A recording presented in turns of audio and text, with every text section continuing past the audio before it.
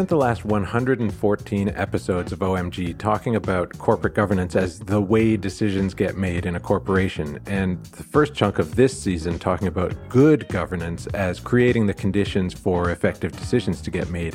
But what does that even mean? Well, this is one question where we, meaning you, have access to a rich trove of scientific research and real-world evidence, so you won't have to just trust me and OMG to get you there.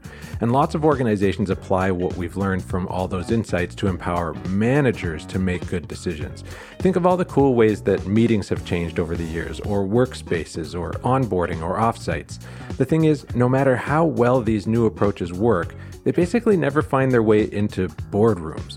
Board processes, structures, rules of order, agendas, boardroom layouts, they all just basically stay the same or close enough to the same that the impact on decisions is essentially nothing. And you know what? The moment you start paying attention, I bet you'll basically see and feel boardroom decisions suffering as a result. Over the next few episodes, we'll go over a few important elements of good and bad decision conditions. Our textbook, so to speak, will be the first chapter of the book Decisive by Chip and Dan Heath.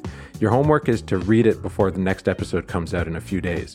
You can download a free copy by following the link in the episode description. If you haven't read it before, you're in for a treat. Have fun.